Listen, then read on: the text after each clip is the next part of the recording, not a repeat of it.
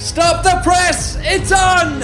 After 2 sellout events, the Wellness Summit returns to Melbourne in 2015 for 2 days of powerhouse wellness with your favourite wellness couch hosts at Australia's Wellness Elite. Join us at the Melbourne Convention and Exhibition Centre on Saturday, August 15 and 16 for an inspirational, educational, fun, exciting, sensational cocktail of wellness that promises to help you take your life to the next level. Tickets are going like hotcakes, and why wouldn't they be? 2 days of powerhouse wellness featuring the Up for a Chat girls, the new couch rock star Kale Brock, the natural nutritionist Steph Lowe, special guest Nat Kringoudis, quirky Joe Witten, Marcus Pearce, the Wellness Guys and more.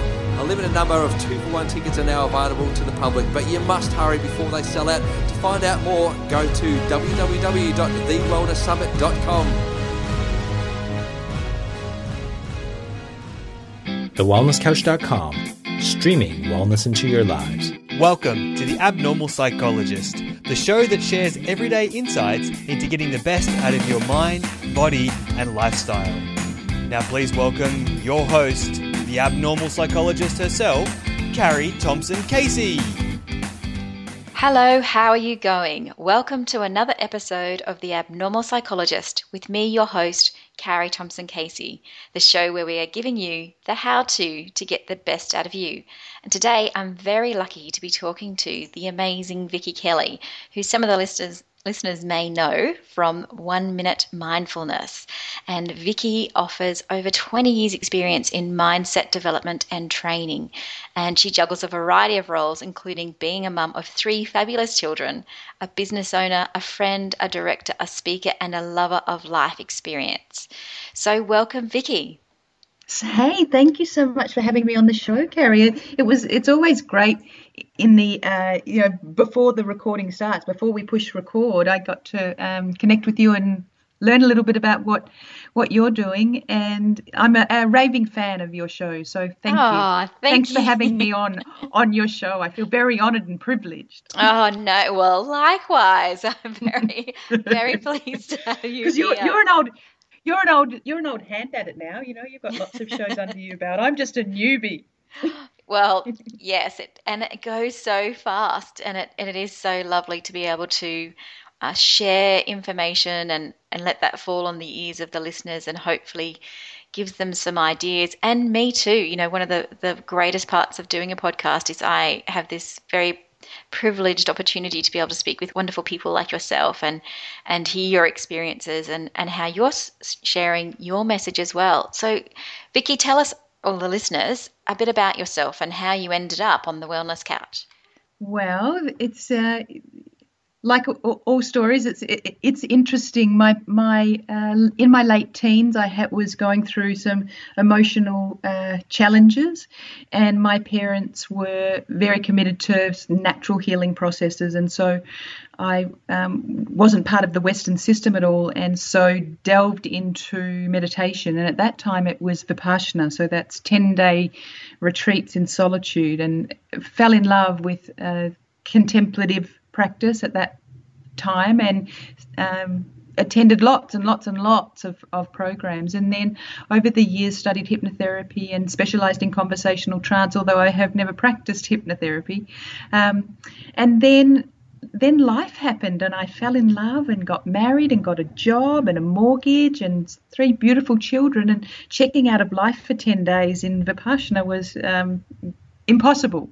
Sometimes finding time to breathe for 5 breaths was impossible with all that going on. And so for myself with the discovery of trying to find time to still practice my contemplative work in short sound bites, and then fast track probably 15 years ahead, and I had the opportunity to work with Damien, who's on the Wellness Guys. He on his Downsize Me show in New Zealand. People who live in New Zealand would know it was a reality TV show on getting people with eating disorders on all ends of the spectrum and helping them through a boot camp style. And I was the mindset coach, and most of my work was done behind the scenes, and I was on a few episodes where my my techniques were really glorified, into very, very small sound bites. And so I became the lady who could stop people eating, which I'm not sure whether I like that badge. Yes, it does sound like not very helpful. But obviously, part of that journey, though, where you started to learn more about, and I think that's probably the same for most therapists, is learning how people work in different types of pressure. And, that can be quite intense in those kinds of settings. Well, it was interesting, Carrie, that the people that we worked with were mostly chronically overweight, and they'd had life cycle of decades and decades of yo-yo dieting and going backwards and forwards and gaining slimness and then gaining weight. And so when I met these people, and it was really my first introduction to working with eating disorders of any kind, when I met these people, they were really disconnected. They Yes. knew more about dieting and about their condition and the life condition they found themselves in than any of the therapists or coaches. Or it was quite incredible. And so almost out of just by accident, I understood mindfulness. I understood my own practice of mindfulness, and what I trusted was that when people are mindful, when they're paying attention, they just naturally make better choices. We're not wired that way, but when we can call our attention back to the here and now, we naturally make just better choices. So essentially, I was just training these people in short bursts to train their attention and then liberate that attention in a way to make a better choice just for now. It did not for next time, just for now. And what that did, the weight just started falling off people, and particularly around their midriff, because we were using lots of breath work. And breath work, as we've researched later on, is we hold a lot of stress around, or when we're stressed, we hold a lot of weight around our midriff. And so when they could cool their system off, cool that sympathetic overload system off, and invite the parasympathetic rest and digest system through their breathing, without necessarily making too many additional changes to what they were already doing, they just began to experience themselves in a form that they never had before. And that was the really exciting part, and certainly the launch of my passion for researching, well, what's in this short form mindfulness practice that is helping these people. And then I started to apply it across many other areas, including in the corporate world, and with amazing results, absolutely amazing results. And so today I find myself teaching and promoting and helping people to just call their attention back in short sound bites through their breath or through a smile or through brushing their teeth with their opposite hand, anything that will call their attention back from being hijacked out there and distracted. And people love it because it's something that they can do without necessarily having to find extra time. That sounds great. And often that's the response I'll hear from people is, I don't have time to sit and do mindfulness practice for 10 minutes. And I think exactly. That's exactly right. And I think it's partly a misunderstanding that, which I say to myself sometimes too, like I really feel like I need to do some meditation practice, and feeling that 10 minutes is just asking too much is kind of this horrible irony. It's like, but if I just gave it that 10 minutes, that experience pays off throughout the next day or sleep quality. But what we're learning and discovering is if all you did was take one mindful breath for the next 30 days, once a day, every day, that calling back of the attention and that strengthening of your capacity to pay attention has a compounding effect. Yes, it's like a fitness almost, like building a fitness for that the presence. mind the mental muscle can be strengthened. Yes.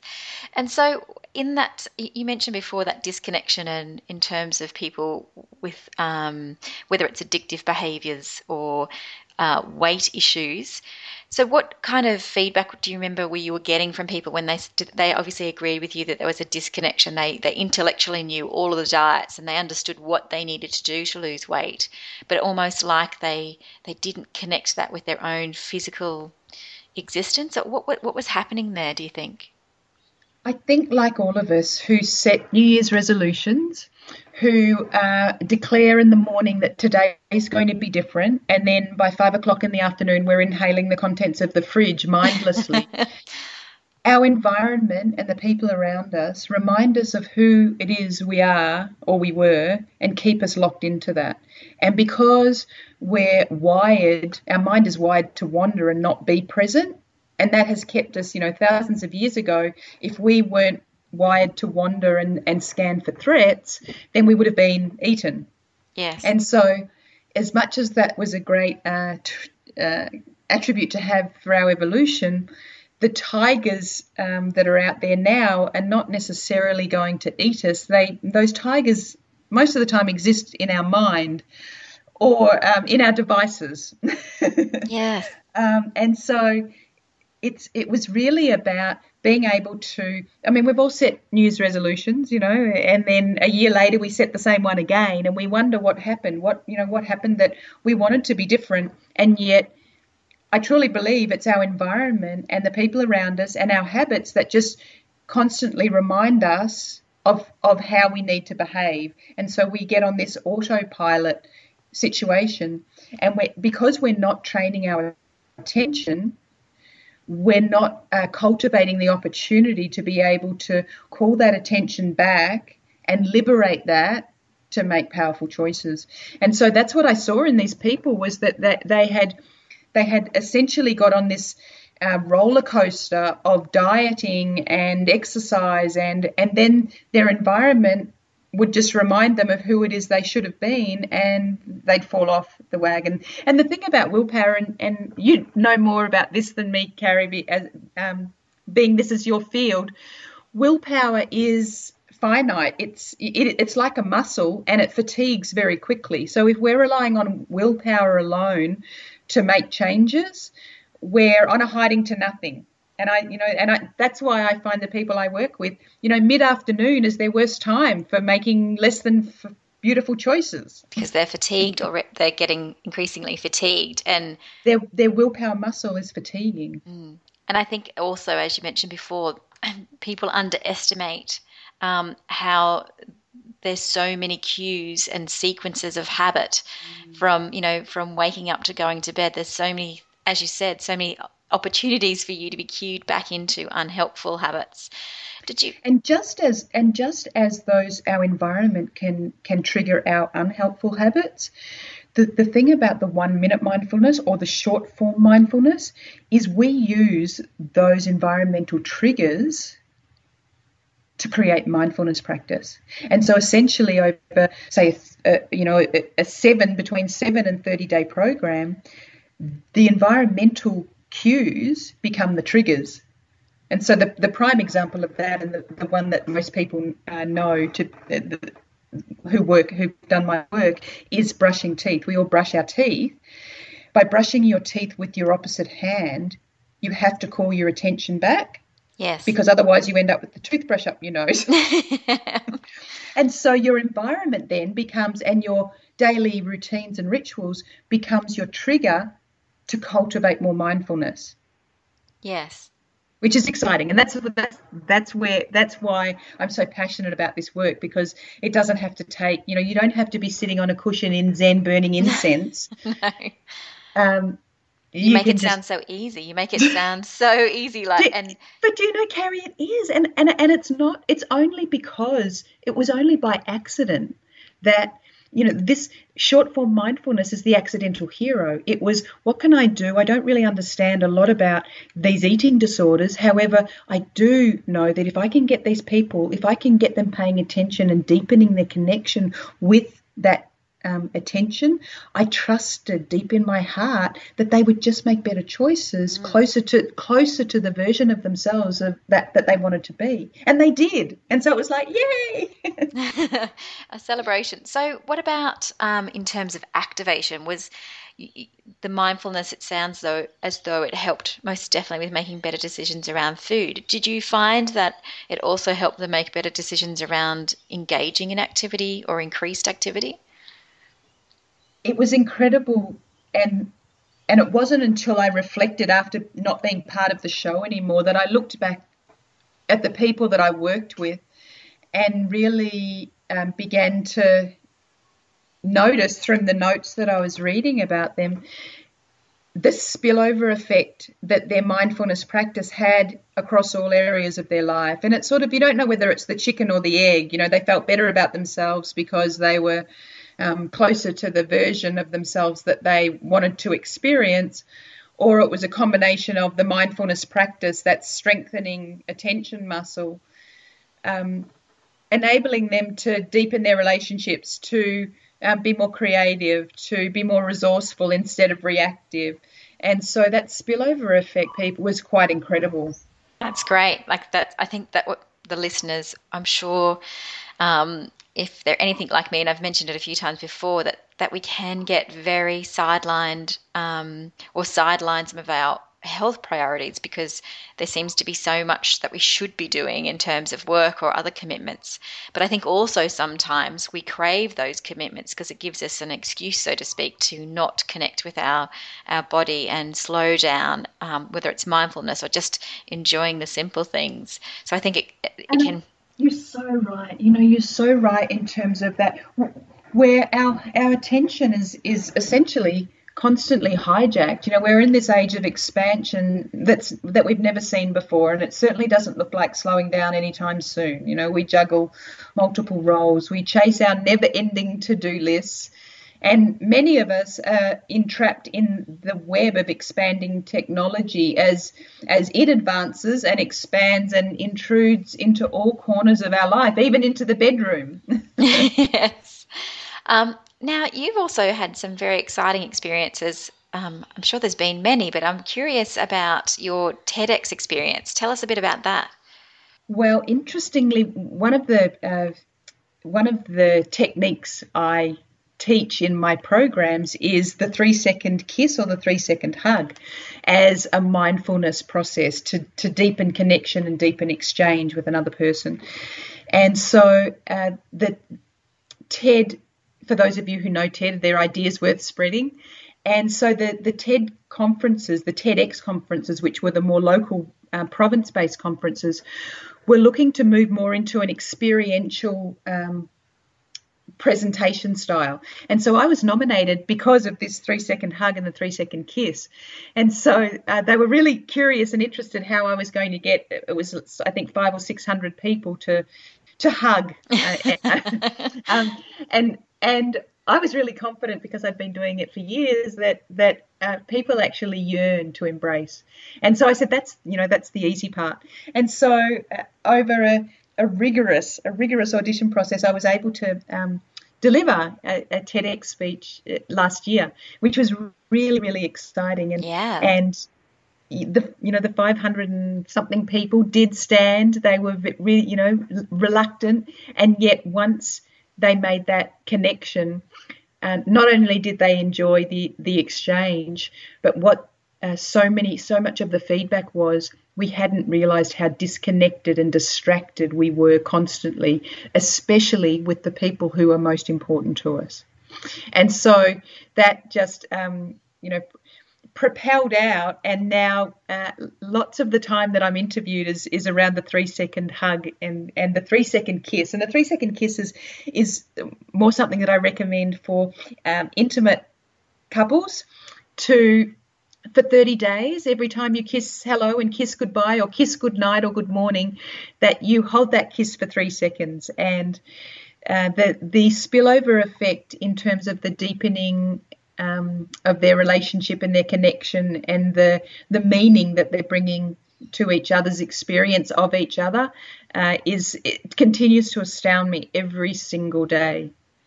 So what kind of feedback do you get from couples that are doing that particular homework that you said? That particular, well, it was interesting. One of my friends who'd come to one of my programs, I don't know, you're probably not like this, Carrie, but when I have, when I'm doing a program, I invite all of my friends to come and support me to fill the audience. Isn't that like hire a crowd or something? Yeah, rent a crowd, but I don't pay them. I'm terrible.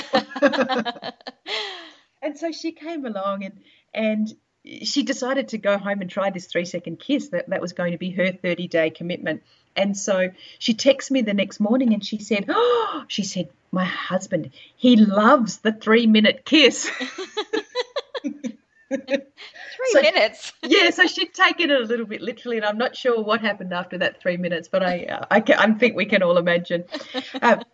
But there's lots of techniques in my programs that I share, and the 3-second kiss is one of the most popular for the couples. And the feedback that I get is just that it's not that they thought that anything was wrong necessarily, although some people use it as a renewal technique. It's that they didn't realize, because their attention had been so hijacked, they didn't even realize that they weren't connecting. The peck on the cheek, the pat on the butt, they thought was enough. It wasn't until they engaged and paused in that kiss. And 3 seconds is a long time when you used to just snippets and sound bites. Yeah. To pause in that 3 seconds calls our attention back, and it calls our attention back inwardly, but also outwardly to the person that you're in that exchange with, which is really important. And with all of this distraction going on, what we know and what's really alarming in the researchers that I talk with, is that because we're spending lots of time disconnected and distracted, and it's pruning lots of the pathways for things like empathy and compassion and kindness away in our brain. And unless we can redefine our relationship with technology, with stress, with distraction, then what that means for our young people is that they're not going to have the ability to be able to look to us as role models. Interesting. In deepening connection. It's astounding, it's scary, but at the same time, it's really amazing that there's so many emerging sciences out there that are recognizing this and helping us to begin to redefine our relationship to busy, to success, to stress. And so it's amazing, Carrie. Yeah. I love it. Well, likewise, it sounds very similar to some of the work I do with training health professionals to get greater connections and hopefully better outcomes out of their clients. In that, in some cases, like what you're talking about is more in the home environment, but certainly from health professional to client, in some cases, the health professionals often believe that being disconnected is safer. And so, of course, I'm not talking, and that disconnection is safer because if the client doesn't or patient doesn't succeed in these lifestyle changes, then I can attribute that to the client or failings in the client's capacity to make effective change. And so a lot of the work I do is around building those connections.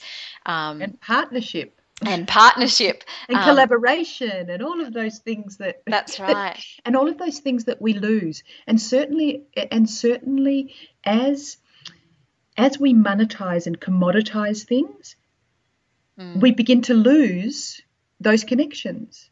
That's right. And automation and, how many automatic emails do you get? I mean, they might use your name, but I think we're getting much more savvy for that now where we can go, I'm pretty sure that's a group email to like 1,000 people, even though you've addressed it to me. And I think that's, and the work I do also includes setting professional boundaries, of course. Like it's not all about being, warm hugs and stuff with clients, but it's fine. Come on, Carrie, you got to love the hug. Well, it's creating those touch points. So I'm really curious and can definitely identify with how that can be in a home setting as well, or between partners or parents and their children, is creating just a few longer connections. It sounds like what you're saying. So it might not be that It could parents be are. a snuggle. It could be a snuggle on the couch. You know, your little person says, "Can I have a hug? Can you read me a book, Mum?" Yes. And it's just literally pausing for long enough to make that happen. And it's, you know, it's not necessarily just in the home. I was in last week and the week before, I was having brown bag lunches with some corporates because I'd done some corporate mindfulness work, and they were 3-second hugging all over the place. And it wasn't inappropriate. And because there's a deep connection, they're not distracted, and so they're not. There's no malice. It's two people connecting for the purpose of deepening awareness. And so, you know, the corporates were certainly loving it, and the spillover effect, which is where the rubber meets the road. The spillover effect was the team had better affinity, they were more productive, they had less presenteeism, so they were more attentive when they were there on the ground working. Yes, I can. That would definitely There be. was, you know, conflict resolution had just. They said, we can't remember a time where we haven't had a conflict to deal with, but in the last 30 days, we've had those hard conversations, but because we've been able to pay attention and call our attention to the here and now, we've been able to drop the reactiveness and become more resourceful. Because every time we're stressed and distracted, we close down all of our centers for learning, for creativity, for healing. It's only when we can pay attention and invite the parasympathetic response into our autonomic nervous system that we can cool off the stress response, that fight, flight, or freeze response, and invite that rest and digest and open up all of those centers for kindness, for creativity, for empathy, empathy meaning walking in another person's shoes. Yes. And so just a couple of breaths can invite that into your system. It doesn't mean you always respond from that place, but at the very least you have the opportunity to be a closer version of that ideal self, that most resourceful self. Because I think all the listeners could relate that, you know, there are times where when we're in our reactive state, when we look back, hindsight is always 20/20, and there are things and ways that we would have preferred to experience ourselves and have those around us experience us. And it tends to be when we're mindless and on autopilot that we're more reactive and less compassionate and kind. Okay, that's really very interesting. I think there's so many applications for what you're talking about. So tell us, Vikki, what have you learned? What are the main things you've learned about other people through your mindfulness work? The main thing I've learned about other people is that their capacity for a renewal in being able to,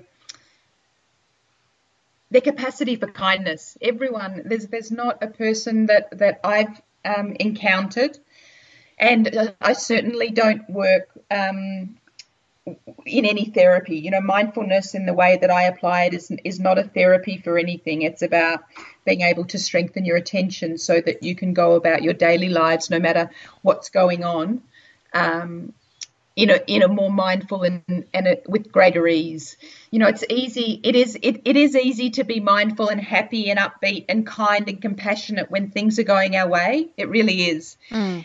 It's this comes into play. This practice comes into play when things aren't going our way. And so what I've learned about people is that actually most people, and I have to say all of the people that I work with on a daily basis, actually want to be kind and compassionate and resourceful, and they want to collaborate with other people, and they want to deepen and strengthen relationships, whether it's with the people around them or with their work colleagues, and they actually want to slow down. They just don't know how to. Yes, and as we said before, it's that developing that fitness, even if it's just one breath a day. The mental sit-ups. Yes. So what about you? What have you learned about yourself through this work? Wow, I think like any practice or any passion is we're trying to fill our voids, and I know that certainly my emotional and mental muscle at times can be hurtling out of control, and so for me it's a constant mirror as I teach. It's a mirror of reminding myself to pause and to breathe and to smile and to call my attention back to the here and now, so that I can liberate that attention in a really positive way for the greater good. And so what I've learned is that from my experience in working with others, but also through some pretty significant emotional challenges of my own, that this stuff works. Yeah. And so, in my deepest, darkest moments emotionally, just taking a few breaths can lift me from reaction or despair into a more resourceful me. That's great. And so, yeah, it's an amazing journey, and the fact that I get to then pay that forward and be of value in the lives of others is a real gift, which I honour every day. Wonderful. So, what tips what's maybe 3, if you have some tips, would you have for the listeners to keep themselves grounded or focused, or things that you do that keep you? So the really easy one is just to pause. Use your environment as a trigger to pause and listen, to snuggle on the couch, to pause between mouthfuls of food as you eat on the run, or eat moving, or eat rushing from one thing to another. The act of pausing calls our attention back, and then to breathe, to take just a couple of deep breaths in and long, slow breaths out, focusing on our out breath, because that innervates the parasympathetic wing, that cooling off system, the rest and digest system. Just a couple of breaths, and that deepens our attention. And then I always like to say, finish that off with a smile, because the smile is the thing that can liberate our attention in a really powerful way to invite a sense of ease and a sense of calm. And then that smile, if there's anybody around you, that has a spillover effect to the people around you. So pause, breathe and smile. Lovely. Just a few times a day, and do it as a social experiment for 30 days, twice or 3 times a day. And if it doesn't work, throw it out and go back to your old life. But I guarantee it has an absolute compounding effect. And anybody that I have invited to do this for 30 days literally is mind blown by the effect that it has, not only in their life, but in the lives and the experiences around them. So do it as a social experiment. I think that's a great idea. Now, how can people find you, Vikki? How can people find what you're doing and events and programs and things that you're up to? So they can jump onto the Wellness Couch, and it's the 1 Minute Mindfulness Show, and you can subscribe to iTunes. We have Facebook. A Facebook link is, if that's your social media addiction of choice, is OMM, so OM. You can email me at Vikki, Vikki, at vikkikelly.com with any of your questions or comments. And I work with individuals, I work with programs, I work a lot with corporate groups. And we have 30-day programs or 3-month programs, depending on where people are at and what they're wanting to achieve. But if you're just wanting some practices or some ideas for your own personal life, just shoot me an email, and I'll be happy to send you a whole myriad of easy techniques that'll take you a minute or less, that you might be able to use as triggers in your environment to bring about that more resourceful self and invite a whole lot more kindness and compassion into your world. Oh, well, I think I'll be the first one to email you. That was wonderful, and I'm sure the listeners have found lots of beautiful pieces of information today that they can put into practice right away. So thanks for joining us, Vikki, and everyone listening. Carrie, thank you so much for having me on your show. That was fun. So don't forget to support the show by telling your friends, or you can go to our Facebook page, Carrie Thompson Casey, that's Thompson without a P, and like us there and give us your feedback. You can also subscribe to the show in iTunes, and don't forget to give us a 5-star rating if you like the show. For more information and information about events, please visit carriethompsoncasey.com. Thank you for joining me, and see you on the next episode of The Abnormal Psychologist, where we share real people's stories and give you real ideas so that you can realize your potential. Take care. This has been a production of TheWellnessCouch.com. Check us out on Facebook and join in the conversation on Facebook.com/The Wellness Couch. Subscribe to each show on iTunes and check us out on Twitter. The Wellness Couch, streaming wellness into your lives. Whilst the Wellness Couch presenter endeavor to provide accurate and helpful information to their listeners, these podcasts cannot take into account individual circumstances and are not intended to be a substitute for health and medical advice from a qualified health professional. You should always seek the advice of a qualified health professional before acting on any of the information provided by any of the Wellness Couch podcasts.